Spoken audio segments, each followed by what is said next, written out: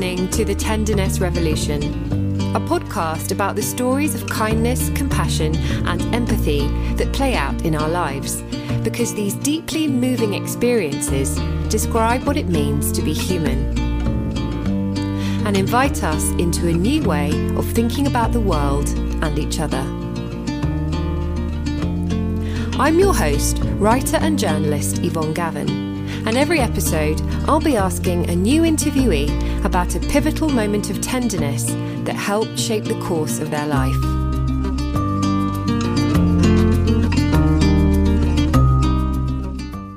Today, I had the absolute pleasure of chatting with the British writer, TV, stage and voiceover actress Miranda Keeling. You might have seen her appearing in shows such as EastEnders and Emmerdale, and heard her on the BBC in numerous radio plays. But Miranda has another talent, one that she's made into a book.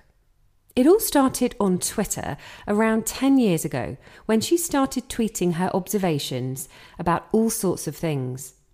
A woman wearing a beautiful sari that billows in the breeze while she stands at a bus stop. A man taking funny selfies outside a building site.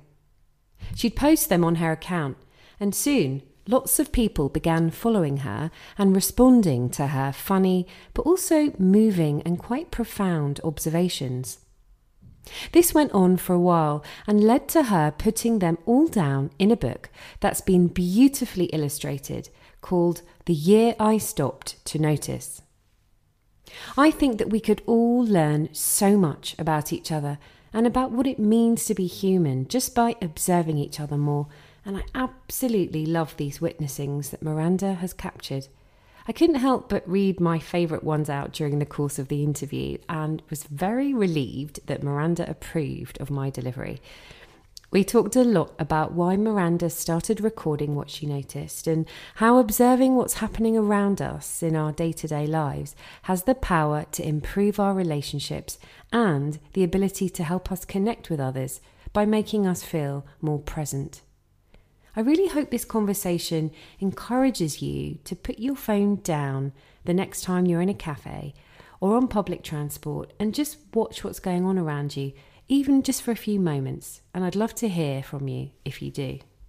You might just witness the magic among the mundane and end up viewing life a little bit differently. I'm so excited to be talking to the lovely Miranda Keeling today. Welcome to the podcast. Thank you. So Miranda, I have to say that I feel like I've literally been carrying all of these beautiful moments of tenderness around with me after reading about them in your book. And I just can't wait to hear you talk about them, what it felt like to observe them and why you wanted to write them down. But first, I want to start off, as I always do, by asking you to share a particular moment of tenderness with us that really means something to you. Because the idea behind the Tenderness Revolution podcast is that essentially our lives are made up of all these little stories stitched together. And when we shine a light on scenes where we felt a profound sense of connection to something bigger than ourselves, moments where we felt seen or understood, or that we had a deeper relationship to the world around us, it's as though we're awakened to a greater sense of meaning and purpose. So please do share your moment with us. So I've been thinking about this quite a lot because I didn't know whether to try and find something from my life before kind of the observing stuff. And I was talking to my friend about it recently, and we were sort of talking about exactly what you just said, which is that a lot of the material I've got is already kind of recording moments of tenderness. And it was really interesting that you said did you say sometimes I put myself in them? Yeah. It's bizarre because what I've found, what I'm going to do first is read you a couple of the types of moments of tenderness that I think are relevant. And then I'm going to end on the one that I want to kind of explore for this, just to give it a bit of context. So here's a couple of observations that I made. A homeless man on rainy Oxford Street thanks a passerby for giving him a sandwich. Before eating it, he uses the napkin to dry his damp dog. And I remember there was lots of kind of response on Twitter about that one, but I remember personally just feeling really somebody said to me once that, homeless people shouldn't be allowed to have animals because, because you have to look after them and stuff like that. But as far as I'm aware, and from reading about animals, specifically dogs that people on the street have with them, they will feed their dogs and look after their dogs before, they'll feed themselves. And the relationship is really precious and important. And then the other one is woman on a bus. I'm trying to carry my baby in her pram up the tube stairs, and a little girl, maybe about 11 years old, asks if I want help. And I'm like, can you? And she picks up the pram and I say, you're a strong young lady. And she smiles, nods at me and says, football. And there's lots in there as well. So that's the kind of thing I do normally, but this is the one I wanted to talk to you about because this is one where I feel a bit bravely put myself into it, because I don't often do that. And when I do it, it's normally in a very soft way. But this moment really struck me and I wanted to write it down. On my way home, I find myself briefly behind a woman with the same hair, way of dressing, shape, and even walk of someone I loved hugely who died a long time ago. She crosses the street, and I wish we were going the same way to give me more time in a world where I have not lost her. And I got an incredible response to that piece of writing. It's something that's happened to me before anyway, seeing her. But the responses were really powerful. And I wanted to read you a few of them to give you a sense of what I mean.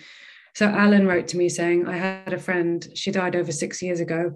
She's with me most days, still missed, still loved. It gets easier, but she was such a loss that she'll never be forgotten. And Claire says, I lost my sister-in-law some years ago, and this very same thing happened to me. It's not them, but for that moment you want to believe. And Cloffy says, grief is something you live with, isn't it? It has a habit of catching up with you when you least expect it. Amanda says, this happens to me often. It's weird. I never think someone looks like any of my living friends, but I often see someone who reminds me strongly of a friend who died. Our brains must be looking for them. And then this last one, Katie says, I get that. There's a grandparent who picks her grandson up from my school once a week. She looks and walks like my granny who died a long time ago. The first time I saw her, I just wanted to hug her, and now I just want to make sure she gets up and down the stairs safely. So this is just a fraction of them, but I felt seen, which is what I think you talk about, isn't it? I felt so seen, and I got the internet can be a funny place, and I didn't get any difficult responses. I just got these little outpourings of kind of, I hear you, I see you, I've been there, I have this angle on it. Yeah. Oh my gosh, there's so much in that I really want to sort of go into with you.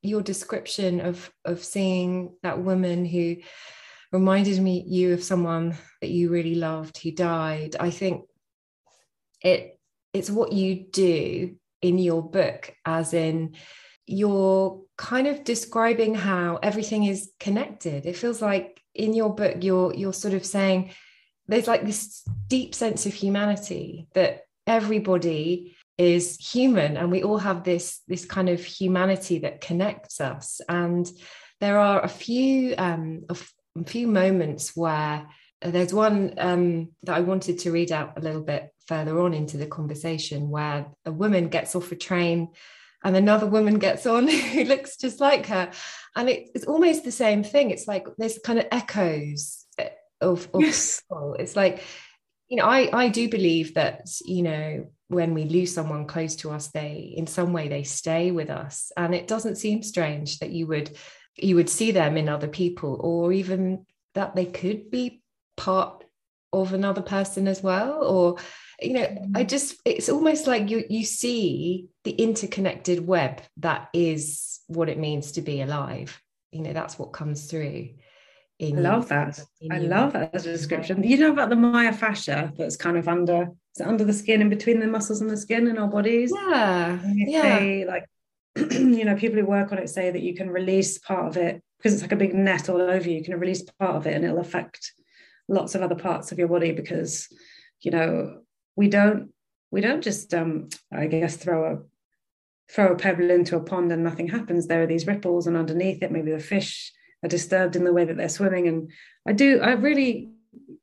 think what I love about what you just said is that I think there's a profundity, is that a word, in the mundane, not Yes. mundane, Yes. but in the everyday, that surprises me constantly, and that I partly see when I put all of these little moments all together. Yeah.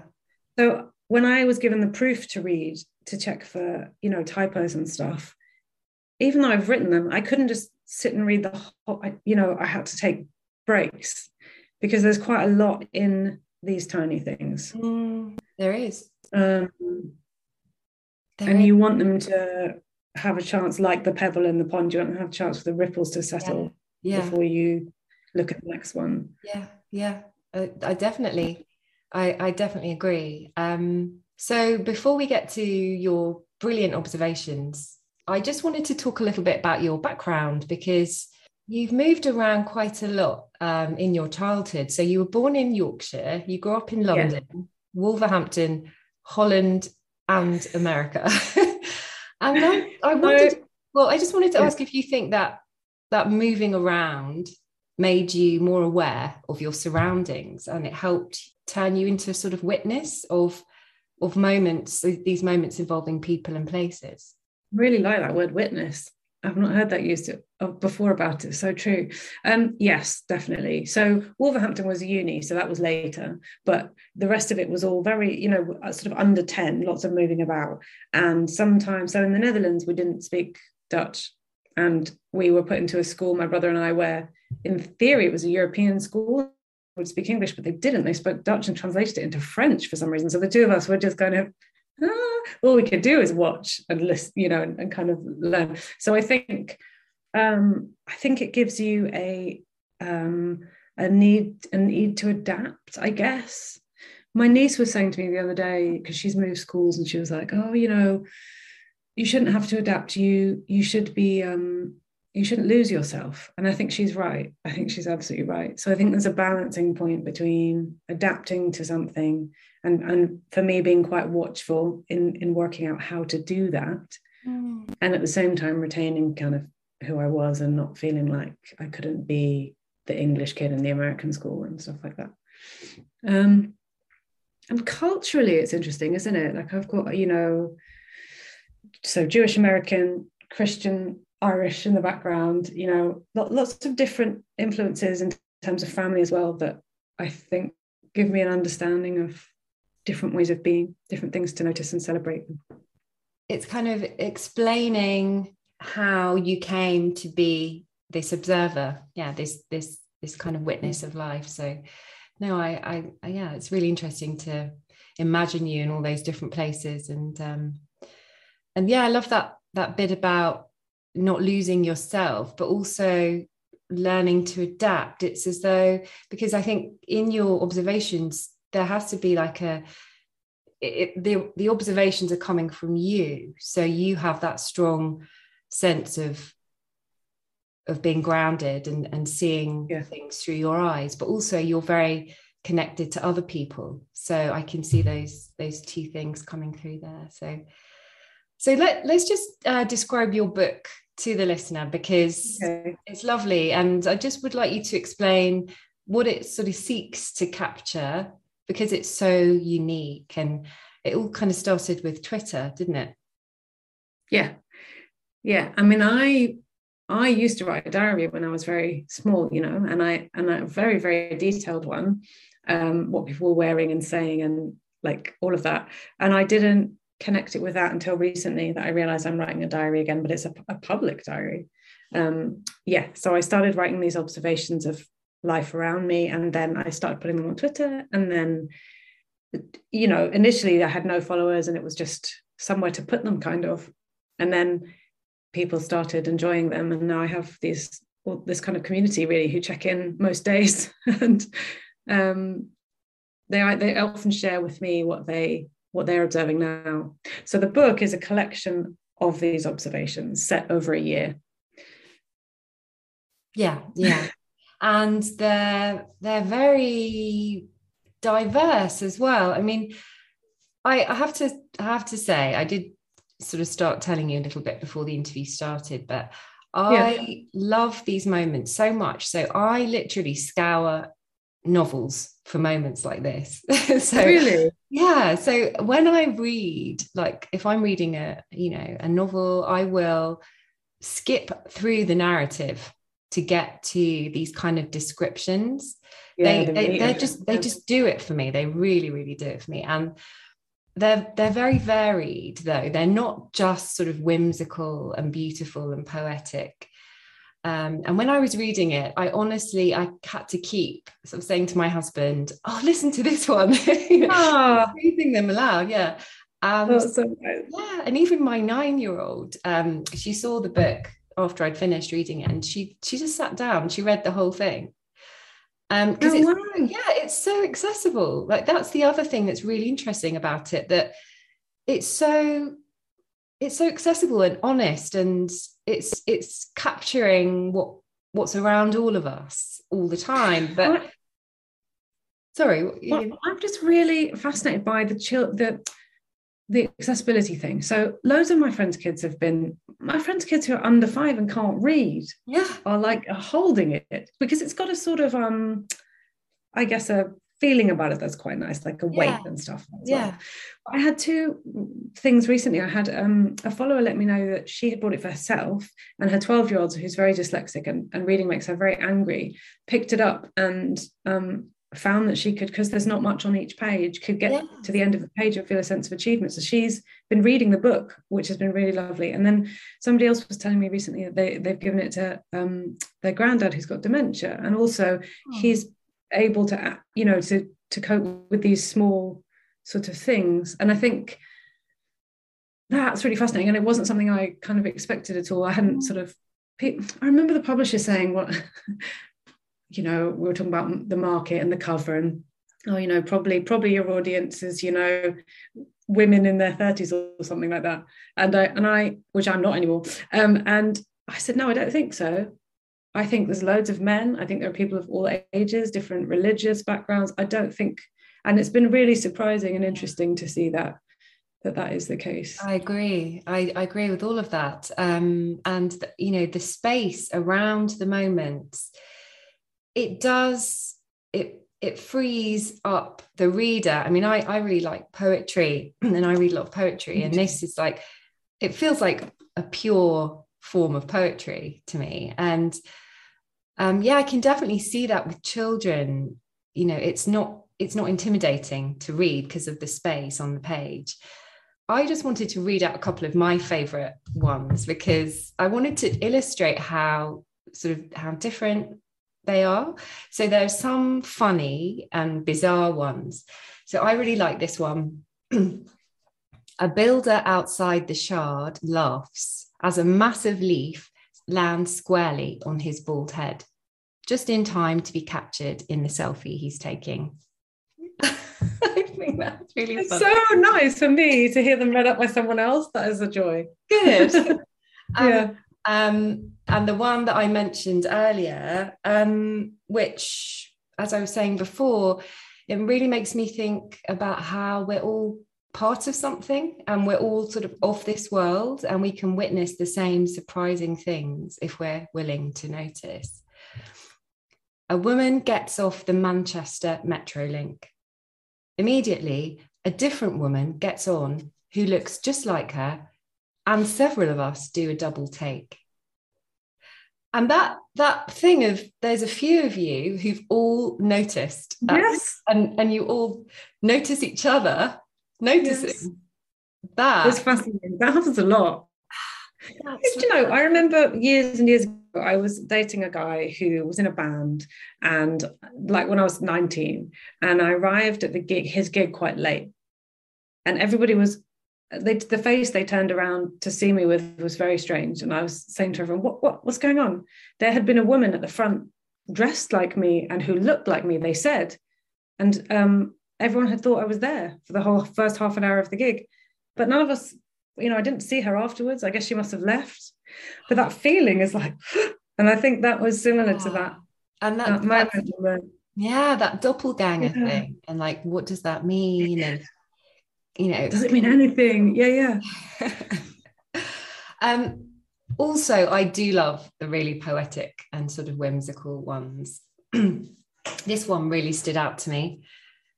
A woman stands at a bus stop, silhouetted by the Sunday sun, the vivid green silk of her sari billowing around her in the wind like smoke.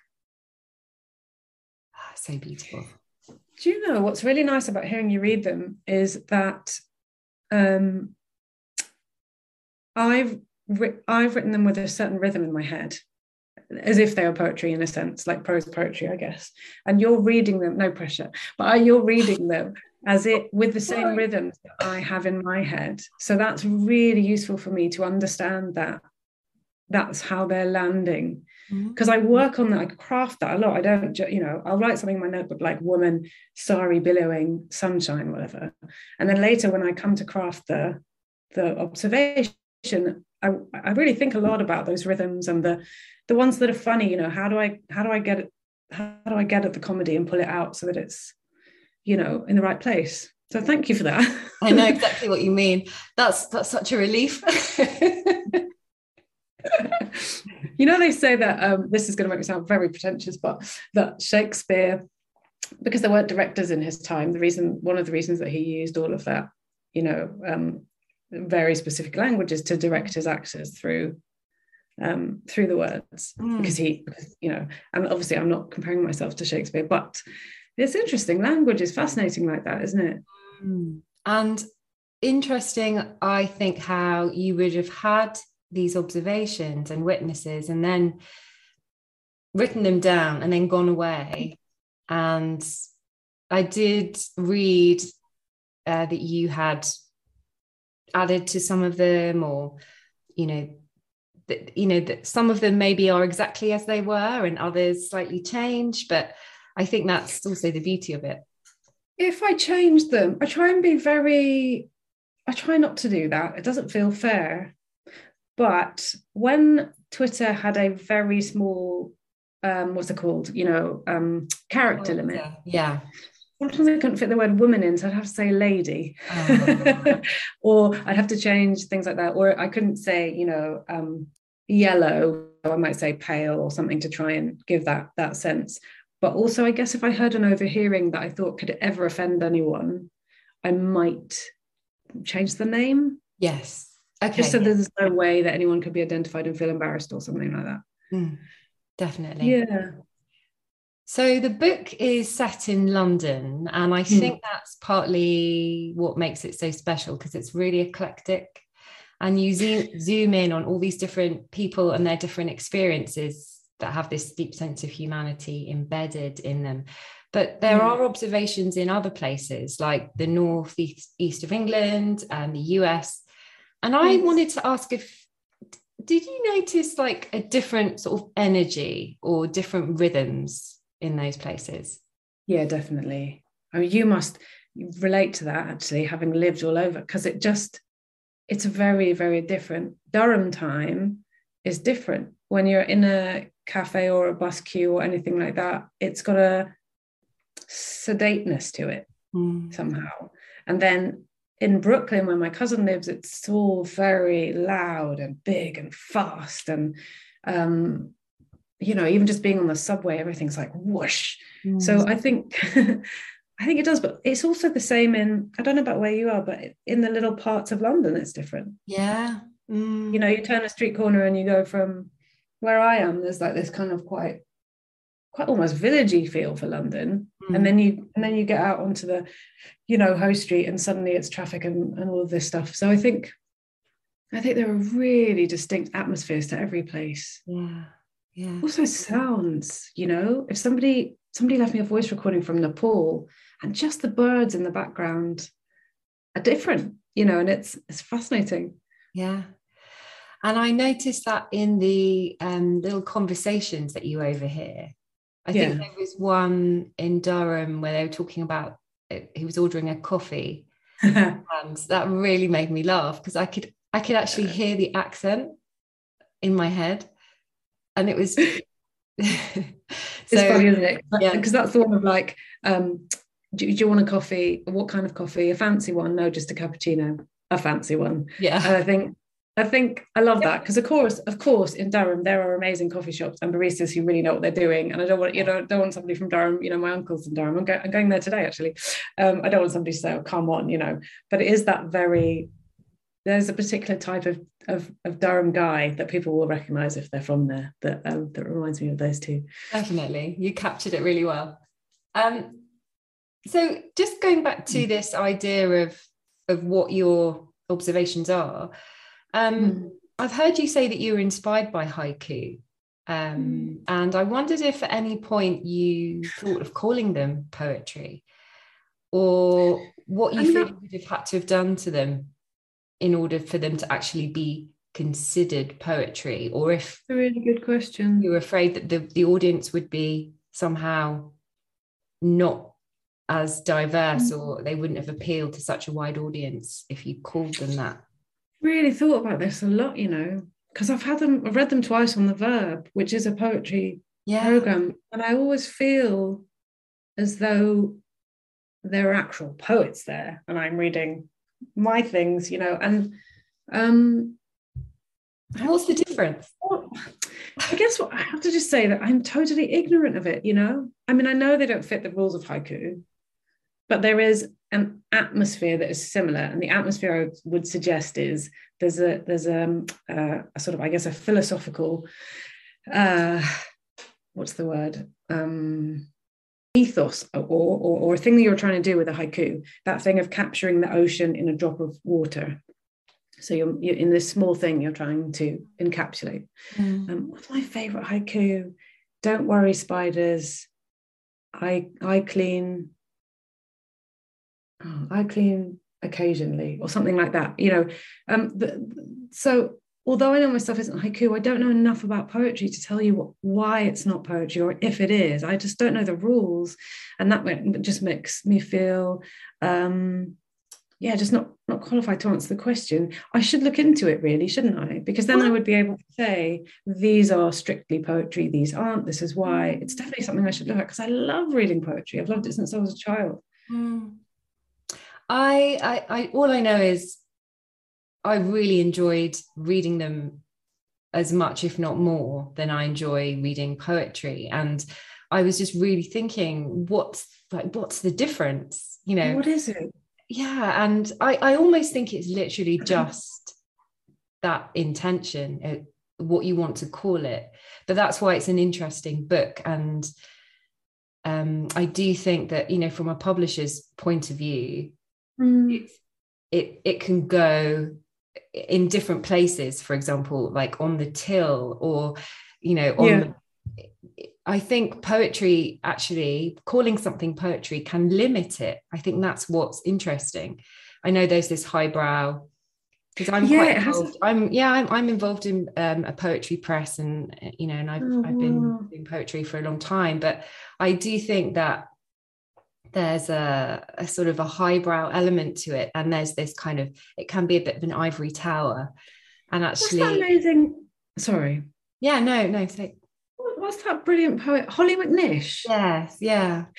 So I went to see Holly McNish for the first time because a friend of mine told me about her. I was floored by her. I just thought her poetry was astonishing. It spoke to me as a mother in this visceral way, and she as a person, performing it, added this dimension. And I thought she works a lot. I think she said that she works with young people, trying to give them access to poetry, because poetry, it has this kind of highfalutin sort of reputation, but it's really raw, and it really reaches right out to people. So I think actually it'd be great to kind of remove that feeling. Roger McGough has that gorgeous poem about the driver of the lethal lorry trembles out and says, "I'm sorry, but it was his own fault." And he does this thing where he kind of puts two words together, lethal lorry, to make one word. And I remember reading that when I was a child and just thinking, wow, Yeah. So I think I'm doing exactly what you said, and going, oh no, it's not poetry. But really I should probably think, is it? Yeah. Maybe it should just be on the shelf with the poems as well. Maybe that's all you need to do. Yes, I think so. So you trained as an artist. You actually have a degree in glassmaking, creating miniature sculptures from recycled glass, and then you became an actress. So it seems like you've always been interested in detail, in the complexities of people, and also in the way that there are worlds within worlds and sort of tiny miracles happening everywhere. And it reminds me of a friend of mine who's an artist, and his wife, she told me that when they were in Asia and they were visiting this really beautiful temple, she found him sort of crouched down on the floor near the entrance with his camera, taking photos of this little colony of ants. And it was like, there's this beautiful temple, but look at this, look at the ants. I love it. I love it though.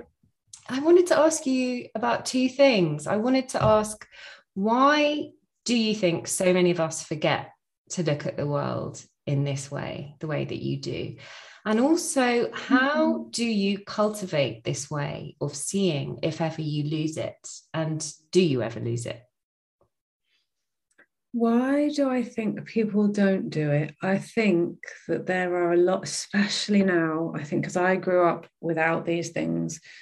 Now there is a pull to devices that's very, very strong. So anytime you're in a restaurant, your mate goes to the loo, you take out your phone, you're sitting on the bus, you go over the Thames, it's a beautiful day, but you don't look because you're looking at your phone.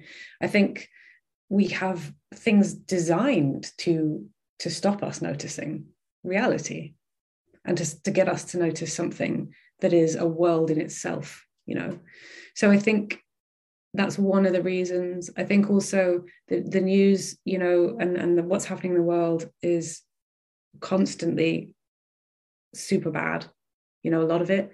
And the positive things that are happening, which are happening all the time concurrently, I don't know that they raise to our awareness enough. And so we feel almost a guilt, that I can understand that we should be thinking about, but what about this? Why am I noticing this leaf? Because, and to get back to it, that's a really good question. I was talking about this the other day to somebody. So there's an exercise you can do if you're feeling a bit overwhelmed, where you name the things that you can see or that you can hit, you can sense with your senses. So I might just suddenly go, I'm a bit overwhelmed. Okay, lamp, laptop, Yvonne, cat, whatever. And oh yes, now I'm here. Okay. So I think noticing things is a really good and sort of scientifically supported exercise, isn't it? Of reconnecting with things. And I had an amazing, somebody sent me there's a girl in Ukraine who's in Kiev, who was tweeting, and she was going out into the street and she was just tweeting,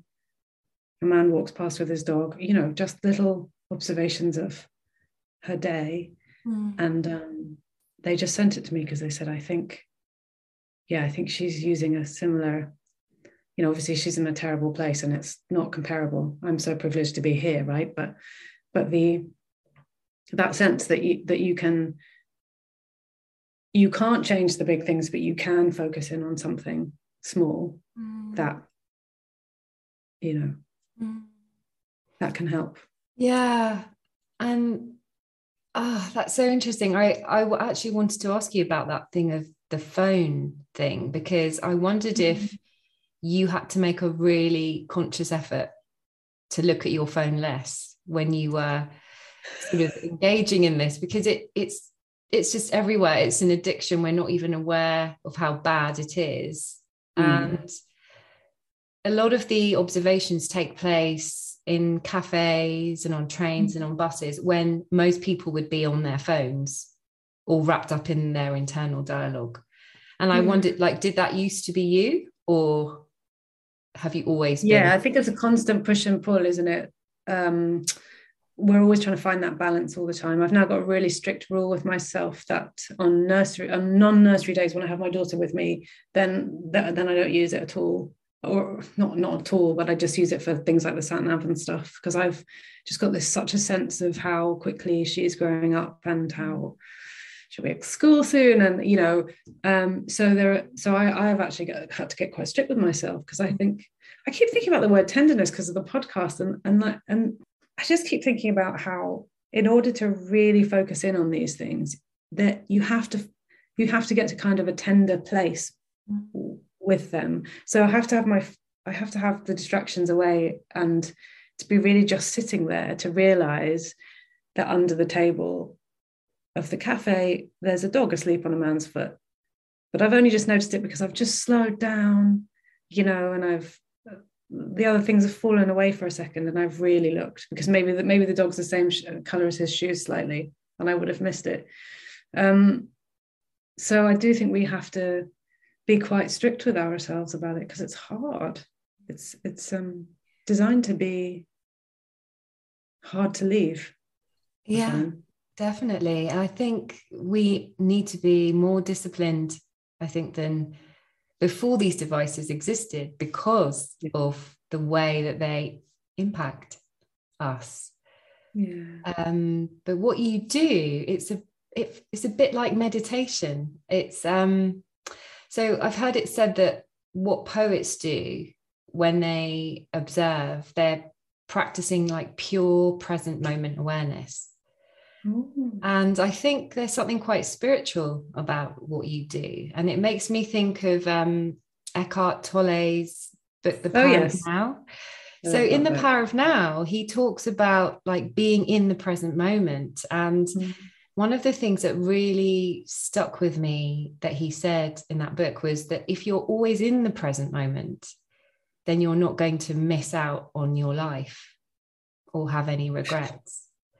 So right, huh? You're always there in the moment. And every time you're observing one of these beautiful interactions or funny little moments, you're there, right there in the present moment. You're not in your internal dialogue. You're not on your phone. And I often write them in the present tense, because they're almost in present tense. I'll see it and then I'll try and write it down really fast.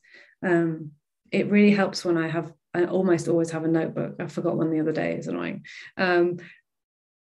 But committing it to paper is better for me. The paper isn't trying to drag me into it. It's just there. I'm just, if it's an overheard conversation, and sometimes I will record it into my phone, because I can't write it down quickly enough to get it quite right. But I would never record the person speaking. That would be weird.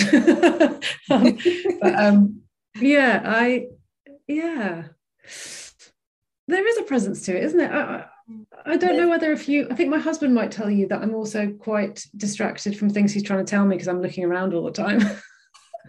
So it's probably a combination. Oh, I think that's okay, personally. Yeah, that's life. But I've found so much tenderness in some of the moments, particularly like this one. A little girl hands imaginary things to her mum, who receives them respectfully, mindful of their fragility. So moving. And this one really speaks to me of this sense of common humanity, and the fact that we're all the same. We all feel the same things. We want the same things, like friendship and being heard and understood and comfort. Two women in hijab chat and laugh, the tips of their white trainers dancing closer together with the swaying of the train. It's funny, hearing that makes me feel emotional. Like, it's really funny. I don't know whether I'm a super emotional person. I think becoming a parent does make you, become maybe a bit more able to cry very easily. But why is that? Something in that observation is both sort of warm and sad. And I think it's because it reminds me of how of time passing, and how there's this moment between those two women, those two friends, and then it's gone. And then, it's so delicate. Drawing awareness to that, I think, is really, really important. and really, really Yeah. powerful. And that's what I think you're doing in recording these moments and sharing them on Twitter and in this book. One of the really big things that seems to have come through is this thing of connection. And Yes. I know that social media is, you know, for all of its, you know, downsides, that's obviously the really, really brilliant thing about it, this thing of connection. And the way that these tweets and these moments have resonated with others. Yeah. Could you talk a bit about that? Because I know that people have shared their own observations that they've drawn, illustrated. Incredible. So in 2014, I think, I observed this woman on, I don't know if she was a bus or a tube, I can't think now, but she had this wavy silver hair and she had a red cape on and she was reading a book about tigers. And I wrote that down. And then this artist, Welbeck Kane, he sent me this astonishing drawing of it. I can send it to you afterwards. It's absolutely beautiful. And, you know, what he's done with her is he's done the cape and the silver hair and everything. And then he's given her a tiger tail, you know, while she's reading this book. And I just thought it was wonderful and lovely and everything. And then kind of filed it away as a thing that happened. And then other artists started sending me their work. Wow. And other artists, and I had hundreds of images of what I was writing, and none of them knew that anyone else was doing it. They were just doing it because they kind of just wanted to respond. So it was really interesting when we did start, you know, making a book, and then the publisher said, "Oh, we've got these ideas for illustrators," and I said, "I really want to use one of the illustrators that's been sending me their work for free, because that feels right and because it's great." So I showed them 9 of these different illustrators, and they chose Lucy Power to do the drawings. And I think there's something extraordinary, isn't there, about the cycle of, I see something, I describe it in words, they read it, they describe it in pictures, and it's gone round and round in this circle. And I wish I could show you the drawings. I'll send you some. They're extraordinary. Yeah, it must have been really moving for you to see like the impact that your observation had on them, to the point where they actually wanted to illustrate it and then send it back. Yeah, and send me the drawing in the post. So one of the illustrations from the book, the bird-headed lady, I have that in my room because she just posted me the picture.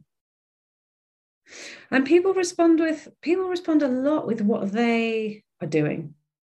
That's something I just really enjoy, and I really enjoy the time difference. So I love, you know, I posted something about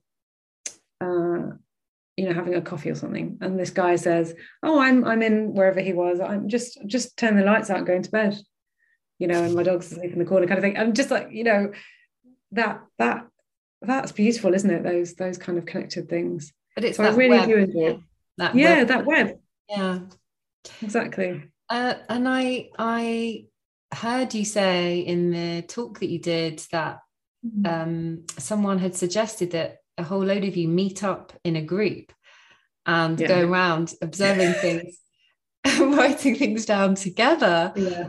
I think that's such a fantastic idea. It's a great idea. I haven't done it. I've been asked again recently. I should organise that. Yeah. I think that'd be great. I did a really lovely talk recently for a charity called From Me to You. They're very cool. They're very, basically it's about writing to cancer sufferers to, so that they have real letters that you can touch. Anyway, the point is not who they are, but the point is that the talk was with people from kind of all over, and it was all on Zoom. And I did this exercise where I've never done it before. It was lovely, where I got everybody to try and write an observation of their surroundings, describing their the room they were in, and really focusing on their senses. What could they see? What could they hear? What could they taste? What could they touch? All that. And then we read them all out together at the end, like a long poem. And it was astonishing. I think there's something there that could work with the notebook thing, you know, where we all go to the same place, and I point to a tree in a park and a bike that's tied under it, and I say to everyone, let's describe it, and then we read it. And I bet our descriptions would have these lovely differences and similarities there'd be lots to talk about, I think. There would. And I loved when you described what happened when you actually did go with someone almost to do that as an experiment, and you went to lift a leather chair. Could you explain about that? So that was so we both had a notebook, and the thing that we saw was in an estate, and there was a chair on its side, and it had this kind of stuffing coming out of it, and it was surrounded by just weeds, growing up from the ground. Anyway, we wrote a description, but when we looked at our descriptions, we had both compared the chair to a fallen soldier in a field of poppies, which is kind of amazing to me that metaphor came up for us both. And I who knows how many people that would come up for, but it was fascinating. It's just a chair, It is amazing. And there's both the witnessing of the thing itself, and then the interpretation of it, that it's almost like, I suppose, like a universal sort of image, or like a grand narrative. I was wondering how well they would translate into other languages. I definitely have followers who read them in their own language. But I'd be so curious to see, how that, for the very straightforward ones, surely it's got to be it could work really well. A woman in a yellow hat, holds onto her hat while she runs down the road. But the metaphor ones would be interesting, wouldn't they? They would. And I suppose you work in poetry, so that people must translate poems that have very specific images and rhythms. And they do. Yeah, it would be very interesting to try it. You have to Do you speak any other languages? No, I'm very sad to say. You speak Russian, don't you? How well? I mean, to A-level standard, that's all. Not properly, because I don't practice. So one of the other things I heard you mention was that you do witness sort of dark and sort of unpleasant things sometimes, but you don't often share them, as people have said that what they love about your words is the kind of hope and joy that comes through. Yeah. And I wanted to ask if, observing people closely as you do, has that changed your perception of what it means to be human? I think that's a beautiful question. And I think it's given me a lot of senses of how similar we are, and how when somebody, I'd struggle to describe exactly why this is the case, right? But I feel like I sense more and more that when somebody is being aggressive or difficult or whatever it is that's happening, just this sense within them that they're not feeling good. I know it sounds really basic, but when you start to observe these things really closely for years and years and years, I think you see that there's a layer on top of people that can get a bit gnarled up, but underneath, potentially there's so much that connects us, I think. It reminds me of meditating, which I do anyway. I practice silent meditation. And just that beginning of the meditation where everything's like, busy mind whirling around, and then it settles eventually. And there's some clarity on top. And that's where you start to feel this sense of being connected to everything, I think. Yeah. Gosh, that resonates so much. So I was actually thinking to myself that I wondered if you had that sense of basic goodness. And I had a feeling that you did. And it reminds me of that, because I have that same sense about people too. And I don't know if you know Tara Brach, Buddhist meditation teacher. Yeah, I mean, I don't know her, but I know of her. Yeah. So she describes how people wear this spacesuit, that everyone's kind of wearing a spacesuit of like difficult experiences and from the past and difficult feelings, and underneath, like, that's our sort of true self, like the basic goodness that makes up all of us. And I think I get the sense that when you really observe people closely, you actually get underneath to the truth of people, which is that when people act in difficult and sort of unkind ways, it's really because of these difficult things that they're carrying around, these things that, yeah, they're being triggered. I felt that from reading your words. Thank you. I think that feels right to me. There's a meditation technique where you look at the contents of your mind, and then there's the one where you try and notice who is noticing the contents of your mind, who is the watcher, and where are they? And you try and locate that watcher is it in your head? Well, no, that doesn't. And that's when, in theory, you can start to think about yourself as being in your body, but also sort of outside of it and everywhere.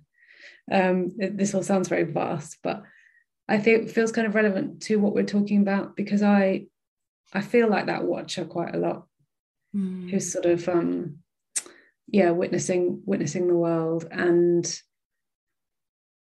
yeah, I just think it sounds almost kind of religious, doesn't it, to say that? But I think if I didn't believe that the whole thing had essentially love running through it, I would feel very bleak. But I do think that is the underlying feeling of humanity is essentially loving. I would hope so.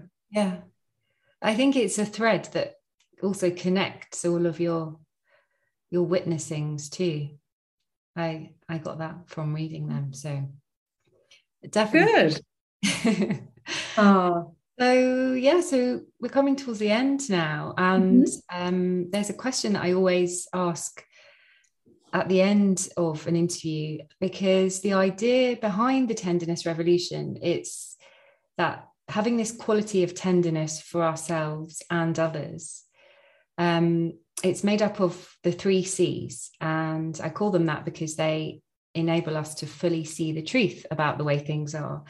And they are courage, curiosity, and compassion.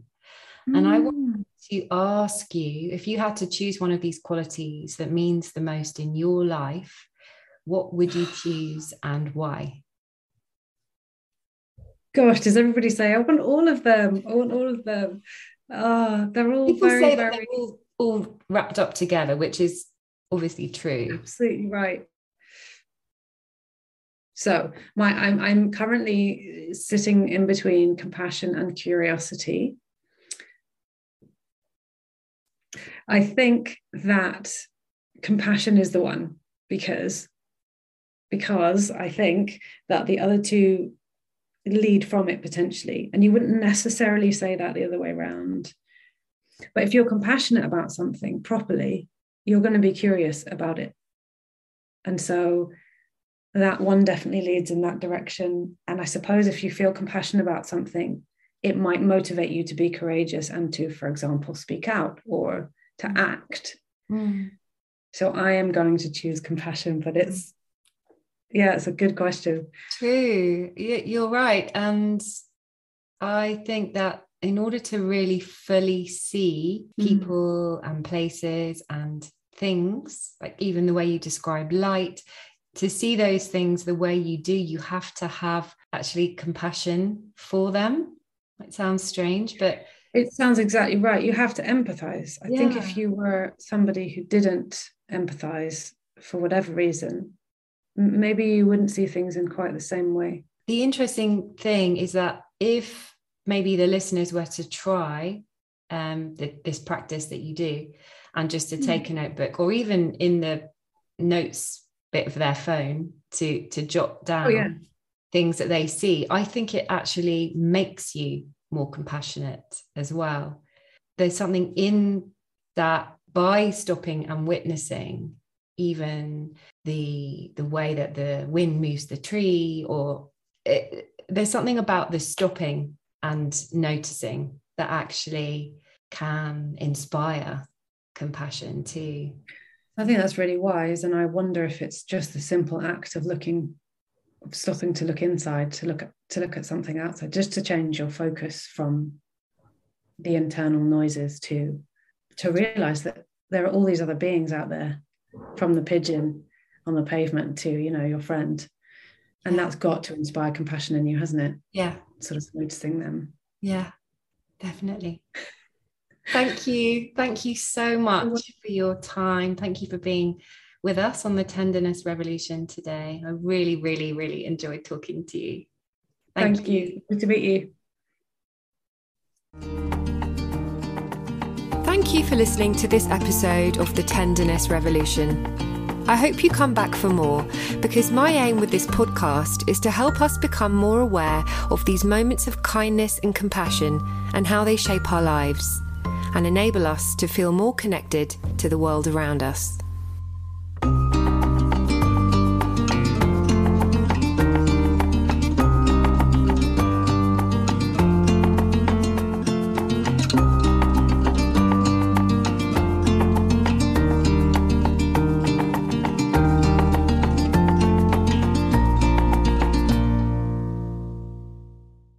Thank you for listening to this episode of the Tenderness Revolution. I hope you come back for more, because my aim with this podcast is to help us become more aware of these moments of kindness and compassion and how they shape our lives, and enable us to feel more connected to the world around us.